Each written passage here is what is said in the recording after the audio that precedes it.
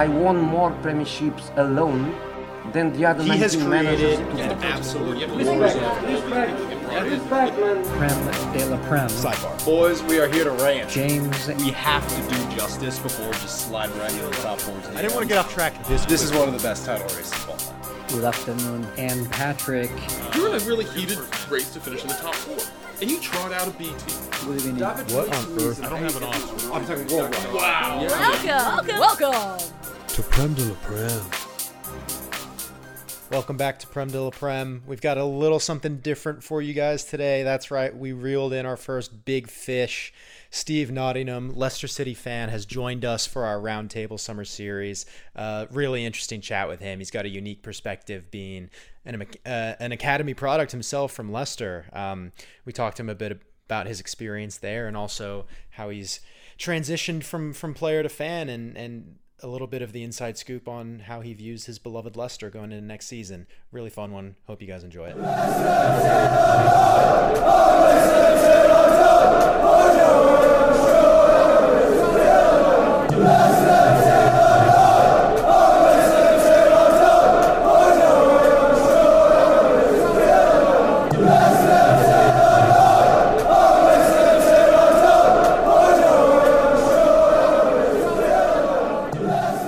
Now welcome on a new guest to the Prem de la Prem Summer Roundtable Series. It is Leicester fan Steve Nottingham. How are you doing, Steve? Great, thanks. How you guys doing? Doing well. It's great to have you on, and I think just from catching up with you before we got on, I have to ask, for the marketing reasons of the podcast, would it be accurate to say former Leicester player Steve Nottingham joins Prem de la Prem? It would be probably a gross exaggeration, but true enough that you could probably use it in the US for sure. The Sun would print it. Yeah, that's right. Well, that's on our that threshold. That's our bar anyway. So, on that, I would love for you to give us and the listeners just a little bit of color on your background and how I came to make that joke. Well, thanks. Yeah, Leicester was always a strong club in our household. My brother was a season ticket holder from a very young age, and my mom has subsequently been probably a 15-year season holder, but when I was 12, I actually went to play after a brief stint at the great Wolverhampton Wanderers. I went to play for Leicester from 12 to 16 as part of their schoolboys. So it's a club near and dear to our heart, and I got to play with a few quality players as a part of that. So it's a great thing. Who was your favorite?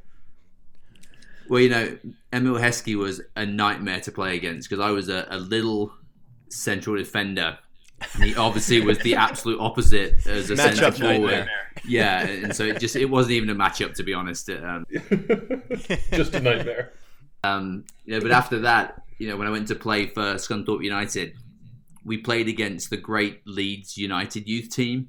So you'd remember names like Jonathan Woodgate, Harry Kewell, Adam Smith. Yeah. There was a guy called... There was a guy called Jones that went to play at Leicester that was probably one of the better ones, and he had to retire because of injury. But they were so good, and it was just so fun to play with guys like Jonathan Woodgate and Paul Robinson. They were just great players. That's really cool. Awesome to hear. So what was the reason? It sounds like you bounced around a little bit. You stuck with Leicester as your primary team to support?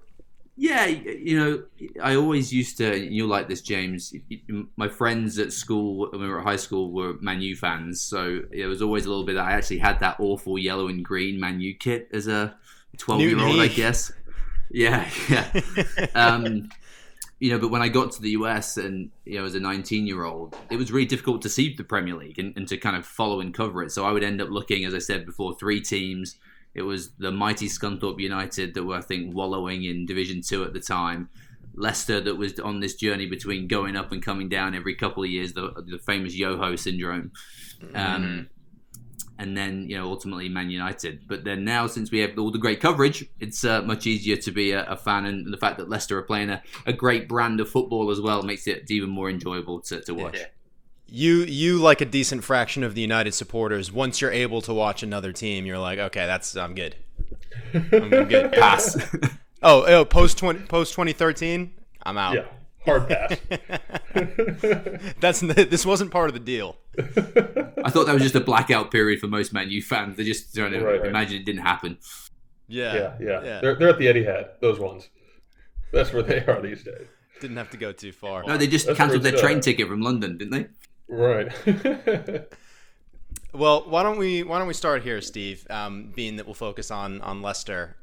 Now that we've had a little bit of time, it's actually insane. The new season starts in a week, but now that we've had a little bit of time to settle and adjust from the end of last season, I want to ask you, because when I was writing this, I was like, I don't know if this is as direct of an answer as you think it is.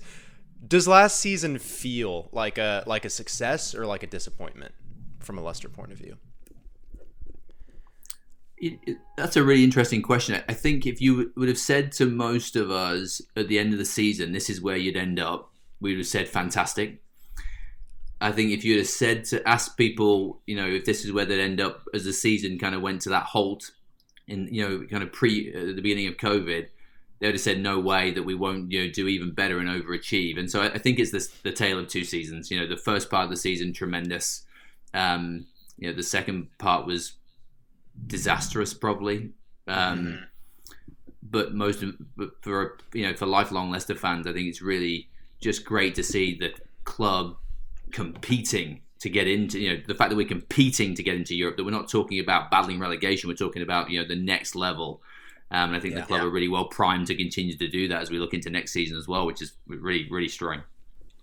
Yeah. Right, like the fact that there is a level of disappointment missing out on the Champions League is testament to how far the club's come. Yeah, absolutely. He's talking about the ambitions of the club. And then, James and I were at a point in, we were in October, and we're like, okay, Leicester's playing pretty good. November, and said, all right, I don't think they're going to hold this up in December. We're like, we have to start to talk about them as contenders just because they're holding the pace. And obviously, eventually they didn't. But it was the same exact thing as most people in 2015-16. Where it's like, well, they're not going to keep it up, and this time they obviously didn't, but just criminally underrated the entire time. Well, at the beginning of the season, it's again similar to the magical season or the best sports story ever. I think is probably the way that we refer to it. I'd agree with that. They're really difficult to play against. They play a good brand of football. They press high up the field. They've got Vardy, which just a game changer with his pace. And when you've got someone like James Maddison that's able to pick a pass like he can, you've always got a chance to win when you're playing. And I think it's just great to watch. And they're always entertainment value. I think when you're watching, when you're just scanning through the weekly fixtures, Leicester will always give you a good brand of football to watch. And entertaining games. Yeah. So if you're looking at the break, the COVID break, and when you came back as kind of the pivot point for how Leicester's season actually ended up, what would you say was the main contributor to the downturn in form? Was it more proof, evidential proof, Vardy scored less, or Soyuncu and Evans gave up a few more goals, or an injury, or was it more mentality, do you think? There were definitely a couple of key injuries. I think Chilwell was out for a little bit, and we had to play Justin back there. They ended up moving to a back three at one point, so I think to some degree Rodgers tinkering may have been a part of that. Maddison wasn't playing. I think he missed most of the games after at the end there, so I think there's probably some of that. But they just didn't get started. It's like some teams I think just really struggled to get started again, and I think we were one of them. So it was really difficult to kind of watch those last few games because they just didn't really get back in the flow of where they were, and then with those fairly significant personnel shifts, it just didn't feel like they were the same system and the same group of players as they were before. They had a difficult run of fixtures, if I remember correctly, as well. So it felt like it was early on, and it felt. Obviously when Arsenal's out of the picture, relative to the competition, I'm going to root for Leicester, right, to make it into the top four and crack on. But it felt like they were fighting an uphill battle despite everything. They felt kind of like the little guy in that scenario again. And like the United's run a fixture with the games that they played, it almost felt like a self-fulfilling prophecy leading up to that very last game. And I think, kind of a decent question to move on to that. If it was the mentality, it was the way they were set up. Obviously, injuries played a role. How much are you looking at Brandon Rodgers? Because we talked about it a little bit on the podcast some of the things he was saying to the media around the expectations when Champions League was very, very much in play. I'll leave our opinions out of it for now. Want to see? It was significantly leading question. I will ask this very unbiased question. It's interesting. I really do think he's a good manager. I think he's really good. I think when you look at what he did at Liverpool, I think there were some really great things there. That probably to some degree got that started. I think Celtic, you can argue whether winning it with Celtic is a difficult thing to do or not. But I think, again, he played a good brand of football and got players playing well. But he is a little bit of a tinkerer, Mm-hmm. And you saw the kind of heat that Pep got this year from kind of changing formations and switching players around. I think it's hard. I think fundamentally football is about getting your best 11 working really well. I think we saw Man U kind of at the end of the season, they got into that zone, right, where they kind of knew how they played, and at that point, why even make subs? Just 11 players, 90 minutes. Just do it. I think there's also the reality that Leicester's squad maybe isn't as deep as the other top 4, top 5 contenders. Right. So tinkering when you've got like a squad the depth of Man City or potentially Liverpool is a different ball game than when you're playing with a squad that's probably, when you get to past 13 or 14 players, it probably drops off a little bit. Yeah. So that to me is probably what drives it. So I think finding the best 11, keeping them healthy, keeping them fit, and it will be one of the main things that Brandon's got to do next year to keep us successful. And I think this kind of dovetails nicely off of your faith in Rodgers as the manager, and it sounds like you definitely have that faith. I struggle with this from an outside perspective. What is Leicester's ambition? Let's say you set a next year plan, you set a 3-year plan, 5-year plan. Like, I think a comparable team is Wolves, where they came in from promotion and said, we're going to be challenging for the title in 5 years. And they're already, well in the Europa League, maybe even Champions League discussion. With Leicester, best sports story of all time, 2015-16. This season was similar, even though not the same end result. Where do you set your metrics for the team moving forward? Yeah, I think when you look at the league, you're always going to have the top 3 to 4 clubs that are exponentially more commercially successful. Whether that's because of a rich owner or because of a great commercial setup, they're going to play the game just differently in terms of transfers, in terms of how they manage. And so I think Leicester's ambition, as I think about it as a fan, is to be there or thereabouts, to be competing for Europe and to be in a cup final every now and again, maybe have a nice Europe run in a Europa Cup or something like that, but to do it in a way that never puts the club at risk. Because I think what you're seeing now with like the likes of Bournemouth that have a bad season and go down, they have to rip the club bare just to survive. And I think the reality is that's what you've got to protect the club against in these times where transfer fee and wages are just absolutely astronomical. Sure. So I think as a fan, that's all you want. You want it to be done in a way that can be self-sustaining. And I think both Leicester and Wolves are doing a nice job of that. They're building the club on a foundation for the long term. Because I don't know about you guys, but it's really sad for me to see clubs like Bolton Wanderers and Blackburn Rovers and teams like that have gone through such awful times on the back of they were great, Premier League clubs, not in the too distant past. And that's never what you want to see happen to your club. And so I think, that's the pleasing part about the ownership, the way they run the club from a transfer perspective, as we were talking about before the show. I think that's what you're seeing from Leicester now, is that real kind of sensitivity to being successful, but then also managing it in the right way to ensure the lifeblood of the club. So you're never overextending or setting yourself up for some kind of disaster. I think that's right. Talking about Leeds. I mean, Leeds have only just recovered, right? They just got back. Got back in, and think about where they were challenging for league titles and having the best youth system, but then just a few bad ownership decisions and you can literally cripple the club. So I think that's what you just hope for. Yeah, the gap between money in the Premier League and the Championship is astronomical. And so like you said, if you're if you're loaded up on fat contracts, if you think we're going to make a run for it, and you just make a few bad decisions, it's hard to recover. And you see so many clubs that you're like, oh, that club will be back, and then sure enough, they're in League One the next year. You've got the reality that the parachute payments go for 2 years, but that's a really tough league to get out of. You know what I mean? Like the Championship is just hard. It's a grind. You got to go fight every week, and any team could beat any team. And I think the teams that are in that division love to kind of kick the crap out of the teams that come down, and these guys that are on big fat contracts. So it's a really dangerous game to think you can just bounce back, because we've seen a ton of clubs not be able to do that. Yeah. Right. Have you had a chance to see the Sunderland Till I Die documentary? No. Oh, I mean, that is the prime example. You just get a window into a club that has overcommitted wages and overspent, and they have like state-of-the-art cryo chambers, and all of a sudden they're in League One. And the secondhand stress from watching the owner trying to cut money out of his books is a really good example of that. And you don't see them coming back up for a little while. It takes a change to do that. So that's all you hope. You hope they play a great brand of football, they have relative success, and that they do it in the right way. And I think that's what we're doing right now, which is fantastic.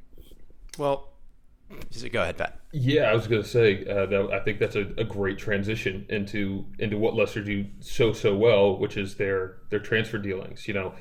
From I think that they of any English team, I think they sell at the right time, and they buy people who seemingly just fill the void without missing a beat. Obviously you lose a ton when you get rid of N'Golo Kante, but Wilfred Ndidi steps in and does quite a job. Where does Tielemans come from? He's a top player. Soyuncu, I would argue, I think a little bit better than Maguire last season, and the list goes on and on. I'm not necessarily sure they've kind of replaced fully the quality of a Riyad Mahrez, but they do have options, at the wing position to replace him. I think they sold for a great value and reinvested that, I believe, into Tielemans. But in any case, it's what they do so well. They got rid of Chilwell this year for, I think, what was it, 50, 60 mil, something like that? That was going to be my point.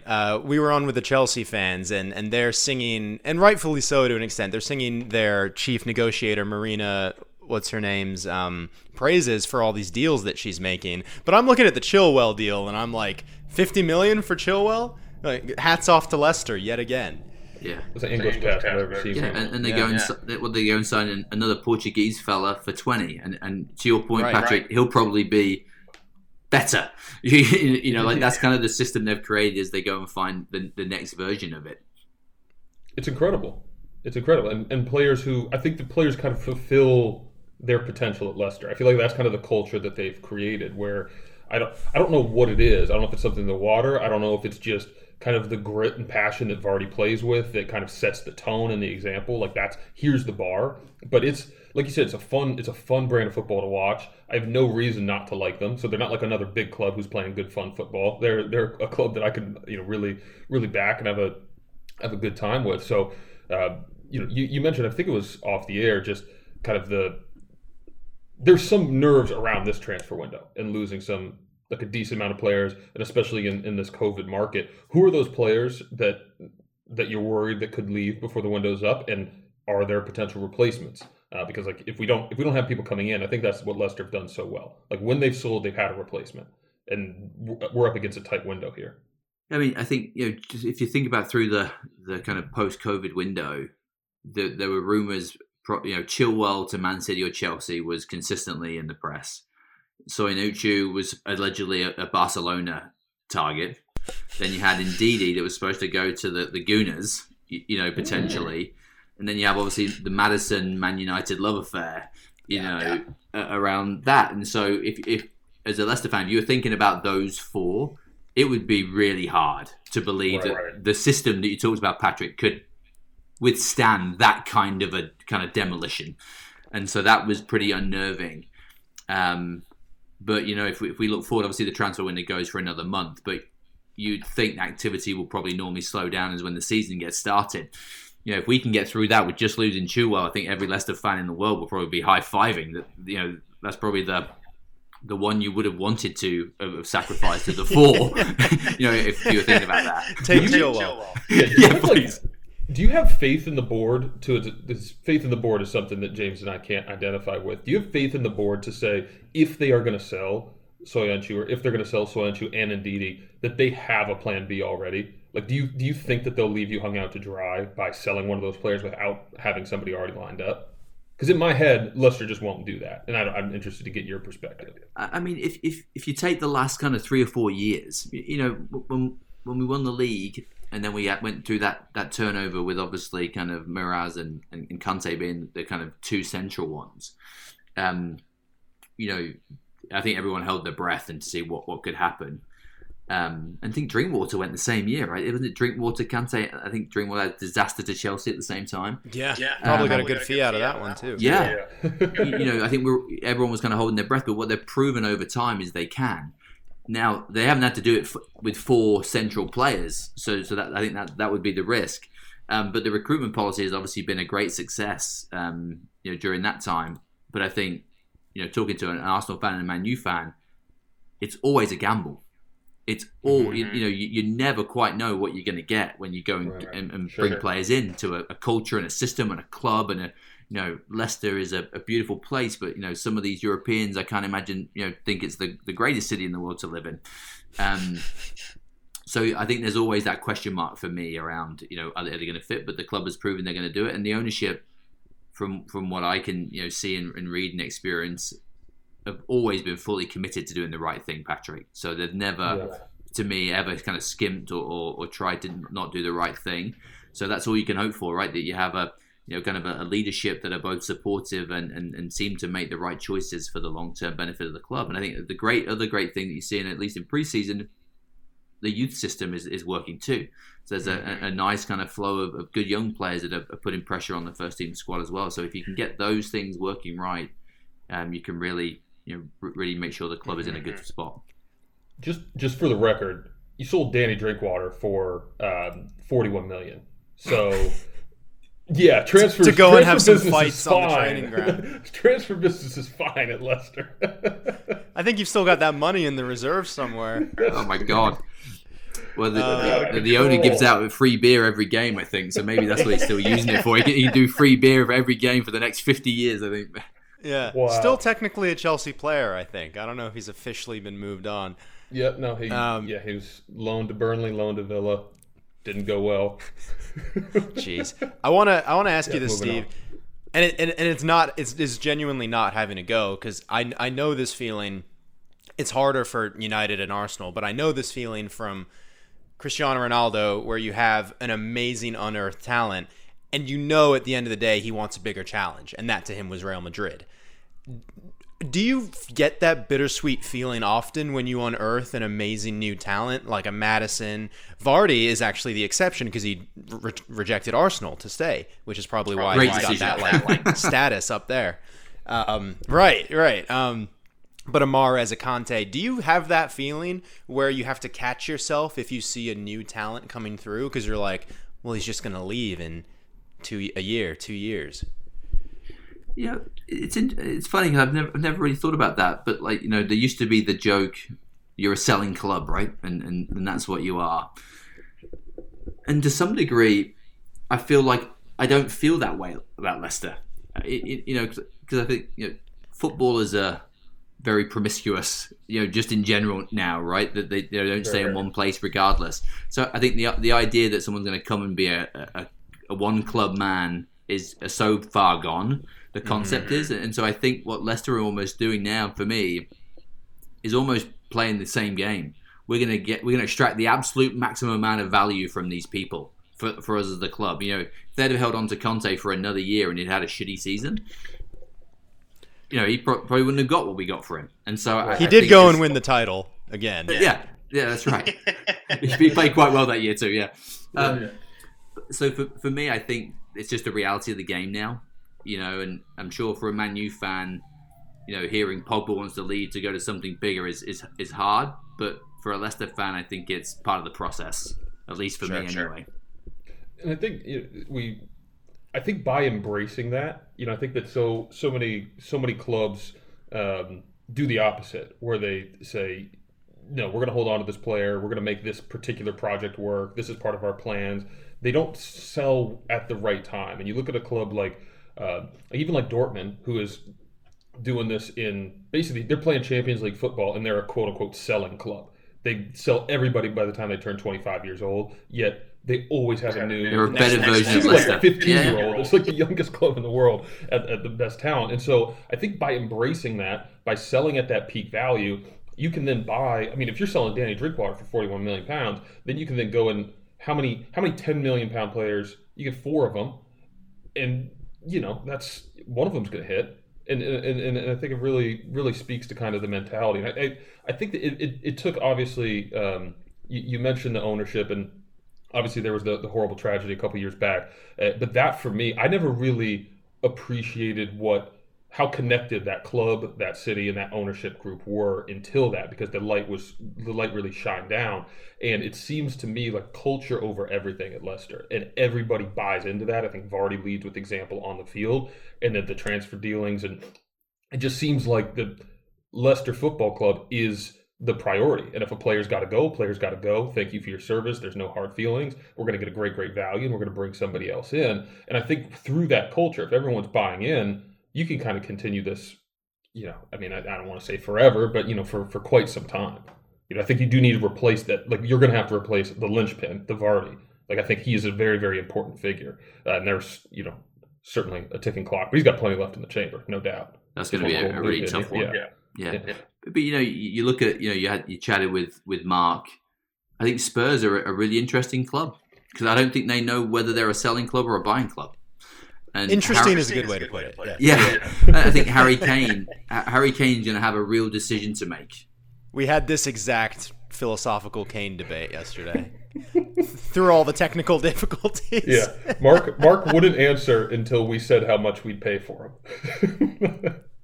And then he answered. Yeah. And he had a good answer, to be fair to him. But he's tough to sort out. He's getting to 2 or 3 more years, and they may not get the most money for him that they could have, right? Right. Just given the financial crisis that's going to hit the game, he's now 27, 28. All those factors start to necessitate a different value conversation. So, but he's got to go and win something somewhere. Otherwise, what's he doing? Right. He won't be at Leicester, but maybe Man U or. Yeah, maybe. I think. Patrick, you touched on Vardy a little bit, and obviously Leicester in a vacuum is a good example of a club that makes smart business decisions. COVID has taken all of that and turned it on its head, and there's a clear discrepancy between clubs that are still able to spend business as usual and clubs that really have to reassess what they're doing. Leicester, we mentioned already. To be fair, I haven't watched a whole lot of Atalanta, but it looks like you've got a replacement for Chilwell at half the price with a player who's got Champions League experience. Castagna, or I think was his name. So I have faith that's a good move. Mm-hmm. Are you eyeing moves around other positions on the pitch? And I guess the first place to look is a Vardy replacement, because I don't know if that's Iheanacho. I don't believe it is. But let me know what you think. It feels like it's all pretty quiet. I don't know about you guys, but I feel like, apart from the couple of big stories, nothing. There's not a lot percolating. From what I can kind of gather. So I don't know whether Brendan Rodgers is just really comfortable with what he's got. Yeah. But it doesn't feel like there's anything big on the futurescape here that I'm hearing about or seeing or feeling. I don't know about you guys. Anything on the blog that you guys have seen? Well, I mean, Manchester United Twitter is a dark place that you don't want to go to. We're linked with a few players every hour, and then we're upset that it doesn't happen. But I think that's just players' agents, isn't it? Just players' agents. Oh, maybe Man U should buy Bobby. Yeah. It's worse than that, Steve. It's people who make accounts and they call themselves in the know, so they have sources. It's bad, but I saw Ryan Fraser went to Newcastle today, which made me think of Callum Wilson did as well. Yeah. Wait, Callum Wilson's gone? To Newcastle. Oh, they both went. Callum Wilson went on like $20 million to Newcastle. All right, wow. Well, that shreds my next question. But that would be a kind of a great signing for Leicester. I think That's exactly what I was going to say. Yeah, It should mean Joel Linton's available though. If you'd like to see if he's any good, I heard he's worth a lot. Who's that? Joel Linton. I think they might have moved on from him over at Newcastle. I think they took the number 9 jersey and gave it to Callum. No, but I did read James Tarkowski from Burnley, the center back, $30 million from Leicester. I'm not sure if that has much legs, but that's something that that's the only news I was really able to dig up around Leicester's transfer dealings, which would be probably I think another Johnny Evans' a replacement. central defender is really warranted. You know, when you look at they went to 3 in the back, and there was that fella they had on loan from Wolves, and he had a couple of howlers, during the second part of the season there. So I think another central defender, because I mean Johnny Evans is no youngster anymore, no spring chicken. Right. So I think that would be a good injection if they could do that. Yeah. Wes Morgan as well, and a great time for him. But yeah, he's probably a little bit past it. Yeah. But I mean, if you'd have told me 5 years ago that Leicester would be linked with a £30 million transfer of a central defender, I probably would have laughed at you a little bit. You would have said, "Oh, the club's really gone downhill. We're making those types of moves now." Yeah. Thinking about the players that you have then, and looking ahead to next season, maybe I'll phrase it this way: blank player is the most important and crucial to Leicester's relative success next season. And if it's Vardy, I want you to name the next most important player. I kind of go up the spine of the team. I think either Evans or Sonoichu have to be really, really good. I think Ndidi has to play well, and then I think you've got a Maddison and a Vardy thing. Those four, that spine, are going to have to play really well to get us back to where we were this year. I think that's interesting. Sorry, I was just going to say, I think that's interesting you name those players, because that to me doesn't feel like players who need to step into their own. It's like players who need to maintain a high level of play that they've already been doing. Yeah. Which I think is good. But you and that's probably a bad answer, because I think most managers would say the spine of your team is the most important. But when you think about when we were struggling, it's because one or more of those kind of core players weren't either playing well or weren't playing. And when you really think about if one of them gets injured or leaves, there's not a natural replacement. Again, the club could make some great choices and do some things, but that for me is the most important thing. Vardy will be Vardy, and he will give everything. And I think he's got another couple good years in him. He needs like a Maddison to give him the windows to run into. Mm-hmm. But I think the other pieces are so important as well. Yeah, I'm interested. I was interested. I don't know, James, if you were leading it this way, but I'm interested to know because it seems like it's a big year for Harvey Barnes and for Ayoze Perez. It feels like those two guys one of them needs to step up and kind of not necessarily become as effective of say a Riyad Mahrez was for that squad, but probably 15 goal contributions or something. You need somebody who's going to really supplement the scoring, and I think both are talented players. I'm not sure if they both got that in their locker quite yet, but that's who I would be looking for. But yeah, that spine is. I mean, I think Tielemans is a top player. I think he's probably. I don't know off the top of my head, but I'd certainly say he's a top 10 midfielder in the Prem. I think he's absolutely phenomenal. I thought he was better in his first year than he was last year. I didn't think he was. And he was kind of in and out a little bit of the team last year a little bit, but when he was first in the league, he scored a good bunch of goals, got forward a lot. So I think that's right. Harvey Perez is a bit of an enigma. I think he was at Newcastle too. I think he's spotty. There's moments of absolute brilliance, and then there's moments of absolute kind of anonymity almost. But I think Barnes, there's something special there, and there's a homegrown kid that's always really interesting as well. Right. His final product has got to get better. He ends up in some really good spots and either doesn't finish or doesn't cross the ball. So I think that's where there. But if you can augment kind of Vardy's firepower with some goals from some of those other spaces, I think that could stand us in really good stead. Mm-hmm. Yeah. And he's 22, so it's a couple years for him to come into his own still. But yeah, you'd expect a little bit more mean, he had 14. I just looked it up. He had 14 goal contributions last year. So me asking for 15 is probably not too egregious. 6 goals and 8 assists. Let's take it to the next level. Come on, Harvey, step up, bud. I wouldn't have said that. I would have probably thought it was less than that, because then he probably should have got 25, because I saw some absolute screeching misses in a couple of places. Yeah, You can probably find area, his expected goal contribution somewhere. Yeah, exactly. Yeah, he's a talented kid. He really is. He's a fun player to watch. What's the word on the surrounding cast of youngsters coming up? Luke Thomas, James Justin. We saw glimmers of them last season. Are they expected to fill a role if some players don't come into the club, and do you have faith in them? Yeah. So the news from preseason, as I've been covering a little bit, is that there's some really positive signs from quite a few of them. I think the step up is really big. I think even bigger for a club like Leicester than probably, at a Man U or some of those other things. I think it's just even more pronounced, the step up. And so it'll be interesting to see. Well, I just think I think the quality of youngsters that you get, the exposure in the system that they have, and then the reserve team gain, when you think about a Man U or a Man City with 24 world class players.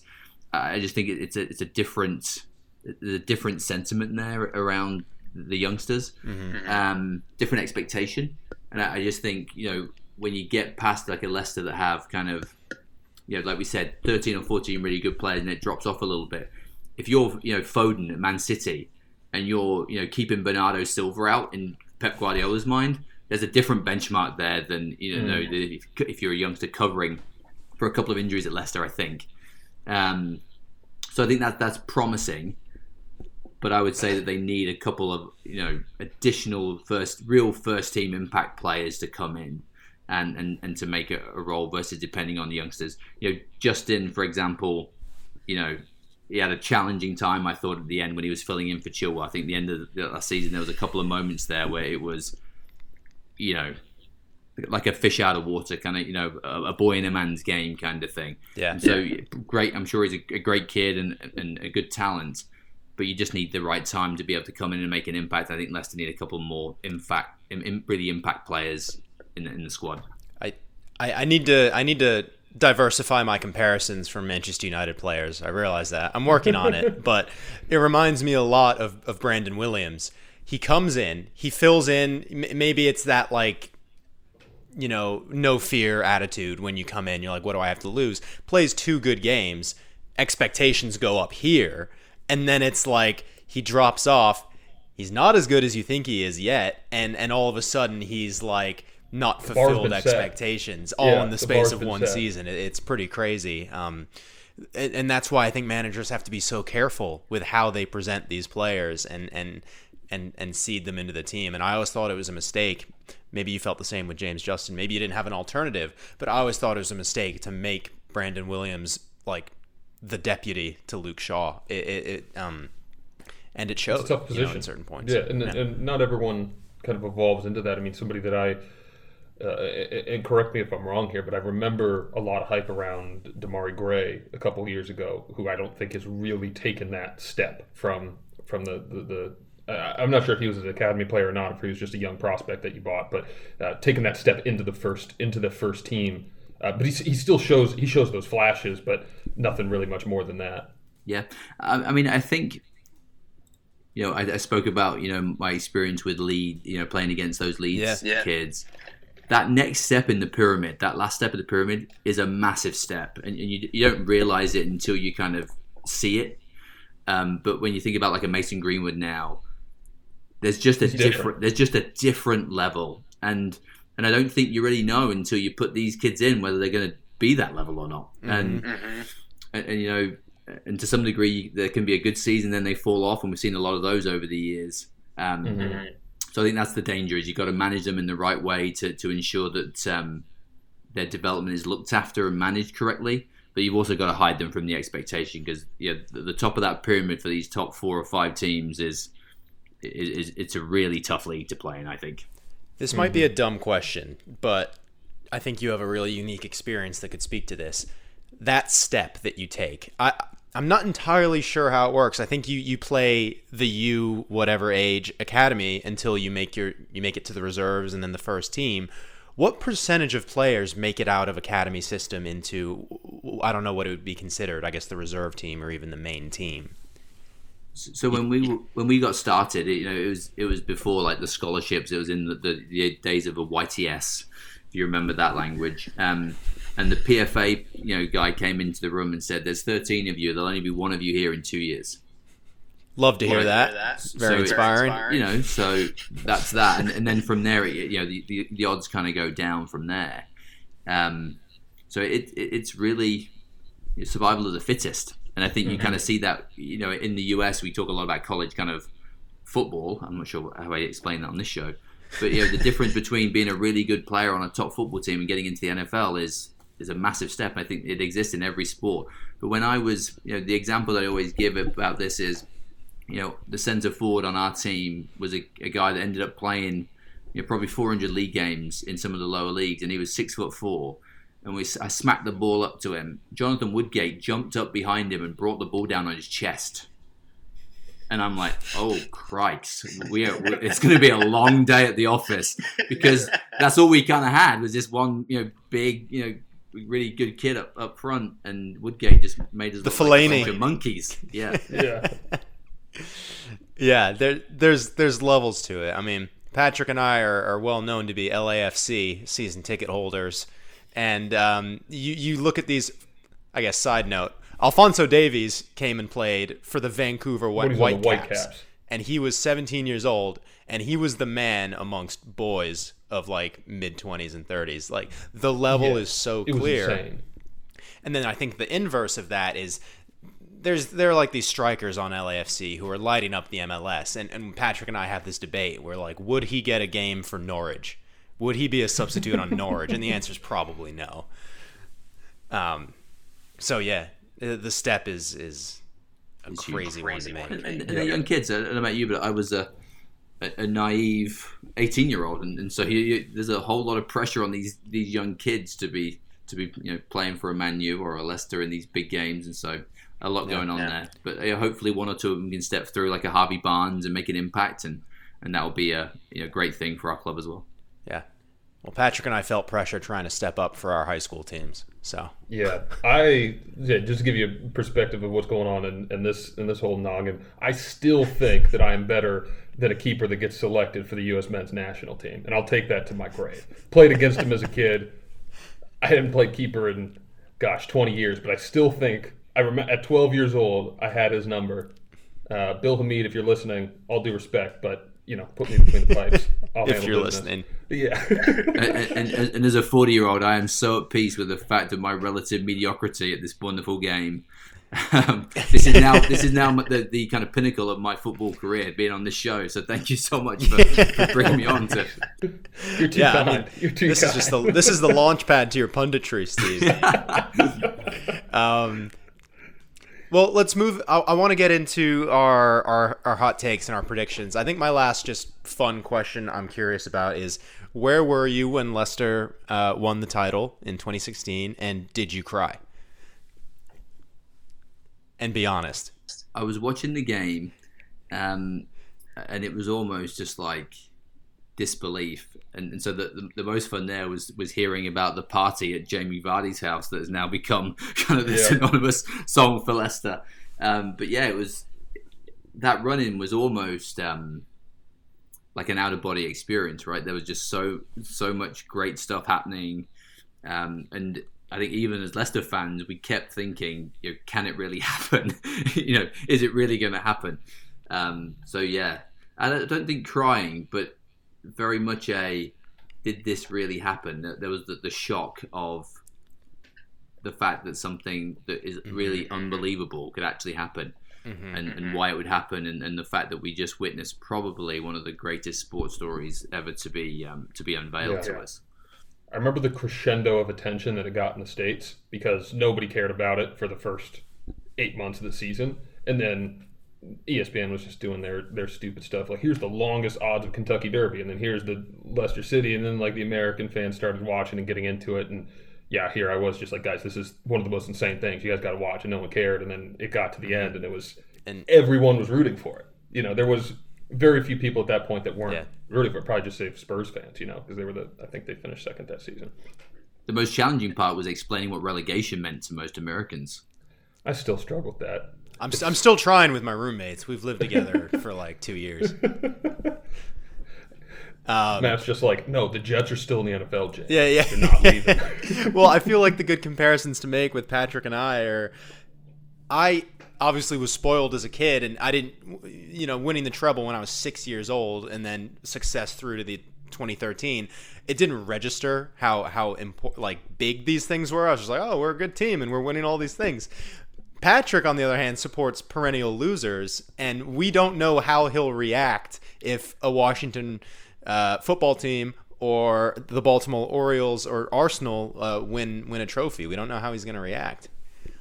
Of the American teams I support, none of them have even made it to like the Super Bowl. They've only made it to their conference championships games. So I don't even know the stress of a title game. And then, of course, Arsenal. I mean, we got probably why you're looking so young. You know, the lack of pressure in your sports fandom is really helping you keep that youthful glow. You're glowing. I'm glad you say that, because at 1-14, I'm still thinking that the old Washington football team's got a shot, and I wear that. I wear that heavily. Yeah, just see me next Sunday, and we'll see what's going on. But it's good that football on both sides of the ocean are both kind of experience these perennial ownership struggles so I'm glad you're consistent at least. Oh yeah, James loves to point out that I couldn't have picked a better team in Arsenal, because I'm a relatively new fan. I've always been a fan of world football, but I was, the Premier League's what's on, and I was like, I love watching it, but I just didn't care, and so I was like, I got to get a team, and then sure enough, it was Arsenal, and James says, you of course you picked the perennial loser to go along with your other. I've got the high expectations, and then let's come back down to earth. So yeah. It's been a good ride, though. Let's close it out then. This segment's called A Little Bit Leave It. It's a little bit leave it. And what we like to do, Steve, is throw some takes out into the atmosphere and see how they stick or they land. We'll obviously chat through them a little bit here, but the curious part is coming back and seeing how they panned out. So we'd love to hear from you what your predictions are for this season. Any bold predictions? Save like the top four finishes. We're gonna have you do that as well. Yeah. Okay. I feel like overall it will either be another really extreme successful season again, or something where we drop into mediocrity. So I feel like there's the gap between like 5 and 6 and 14. There's almost a black hole in there. So I sit here almost a little bit. Preparing for the negative version of that scenario. So, but let's go positive. I think definitely top 6. Harvey Barnes to score 20 goals this year. Going to go above the 15, go to 20. Is that over double of this past season? Wait, score goals or goal contribution? He scored 6 and had 8 assists last season. You still have a chance to change this one, Steve. Yeah, let's go with 15. Let's go with 15 goals. Okay. Yeah. Like he's got to score more for sure. James Maddison ends up as a Man United player by next season, January. Let's go in the window. In the January transfer window, a nice panic buy from Manchester United. Yeah, I think that's got right. Pogba will want to go to Real Madrid again, and something will happen during Pogba's 4-month injury, where he's just at weddings dancing like a madman. Yeah. Steve, do you actually think Madison's going to end up at United, whether or not it's this season? I think he's going to have to go at some point. I think he's a really talented guy. So I think he's got to go, and I'd much rather him go there than some of the other places. I think Chelsea are loaded up now, so I think they're going to be done. They got a ton of great young new players, it looks like. So hopefully he goes to Man U if he's going to go somewhere. Liverpool makes a lot of sense. Maybe not on a budget spectrum, but kind of a more ambitious center midfielders. I think kind of a big hole in their team. Those are some good ones. And then Where do you see the top 4 rankings? And then I'll ask you where's Leicester going to finish, because I don't think they're They're not connected. 7 through 13. Mutually They're not 7 exclusive. through 13. Yeah. I think the top 4 is really hard to call right now. We've had a variety of responses in our other interviews. Arsenal's been as high as 2, so feel free to slot them in there. That's It's up to just you. lunacy. That is just lunacy. It wasn't even an Arsenal fan.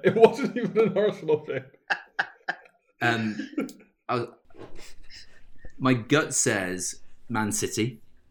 I think Pep is going to whip them into a frenzy. Liverpool will drop off because they won last year. I think it's really difficult to sustain in the league this competitive. So my gut says Man City 1. I really like what Frank Lampard is doing at Chelsea. I think there's some real brilliance there with the players that he's bought and the young players that he brought through. I think there's some brilliance there. So my gut says Man City, Chelsea, Liverpool, Man U is kind of where I'm at. Wow. Spurs and Arsenal will be scrapping in there for 5th and 6th, and I think it will be a more competitive top 6 this year. Is my sense. I think Arsenal were abnormally bad, and they will be better than they were. I think Arteta's got a good thing going. He's bringing some pride back to that club. I think Spurs will either be in there or they'll be a disaster because Mourinho is just the most only two ridiculous ways, human being ever to do the job, I think. Yeah. So it'll be interesting to see where they go. But I do like the business he's done in the window. I think there's some interesting, good, solid signings there that I think that club needed. Wolves are silently retooling and not selling their best players. So Keeping Jimenez was huge for them, and Traore, I suppose. But and they just signed a 35 million striker as like a deputy or something. So yeah. good for Yeah, them. with Mendes like leading them all the way to all these good players. Exactly. So I think National the team. Arsenal, Spurs, Leicester, Wolves thing, between kind of 4 and 8 will be an interesting battle. Sheffield United would drop off, but I think that's kind of the core group. But I And expect it to Everton. be- Everton could be. Really? Not so much. Really? after the summer they're having? Ancelotti? I just don't believe. All right. I mean, look how far that poor guy's dropped from scoring a wonder goal in the World Cup and being thought of as the next best thing. He's at Everton. Well, you may be right, but I have to say I'm excited to be able to see it firsthand how he does. It's fun that you can say we think that there's 9 teams that could be fighting for all of the European places, not Champions League only, but all the European places. It injects a level of pressure into every game. I think that's something that really I loved and really gravitated towards the Premier League versus the American sports system. Is if you're an NBA fan, you got to finish in the top 16 out of 30 teams to make the playoffs. You got to be average, yeah. Yeah, you got to be average, and so average isn't good enough. And every game has weight. Obviously, the media makes it feel like it's got a little bit more weight than it ever really does. But that's part of the fun of it. Every single week you got to show up, and if you don't, there's real season-long consequences to that. So It's like when you think about the German league. There's like 3 games of consequence, and I think the Premier League is just not like that, which is what is really good. But it's hard. I mean, it's a hard league to play in. Because wherever you go, you're playing against good tough teams, and so I think there's a lot of good things to look forward to in the next year for sure. Liverpool were undone by the relegated Watford this year. They were the one that broke the unbeaten run. So I mean, it's just anything can happen. Nothing made James happier. Nothing made James happier. Yeah, I mean, for Pat, it's all about things we can hang on to. For me, it's Liverpool haven't won the treble and City haven't won the treble. For Patrick, he's got the Invincibles, and that's something to hang on to. Well, is yours gold? That is a fleeting memory, though, my friend. I struggle to see and to remember back to that one. So I'm watching those old grainy YouTube videos just through my tears after every match. It's beautiful. It's all up for grabs now. Yeah.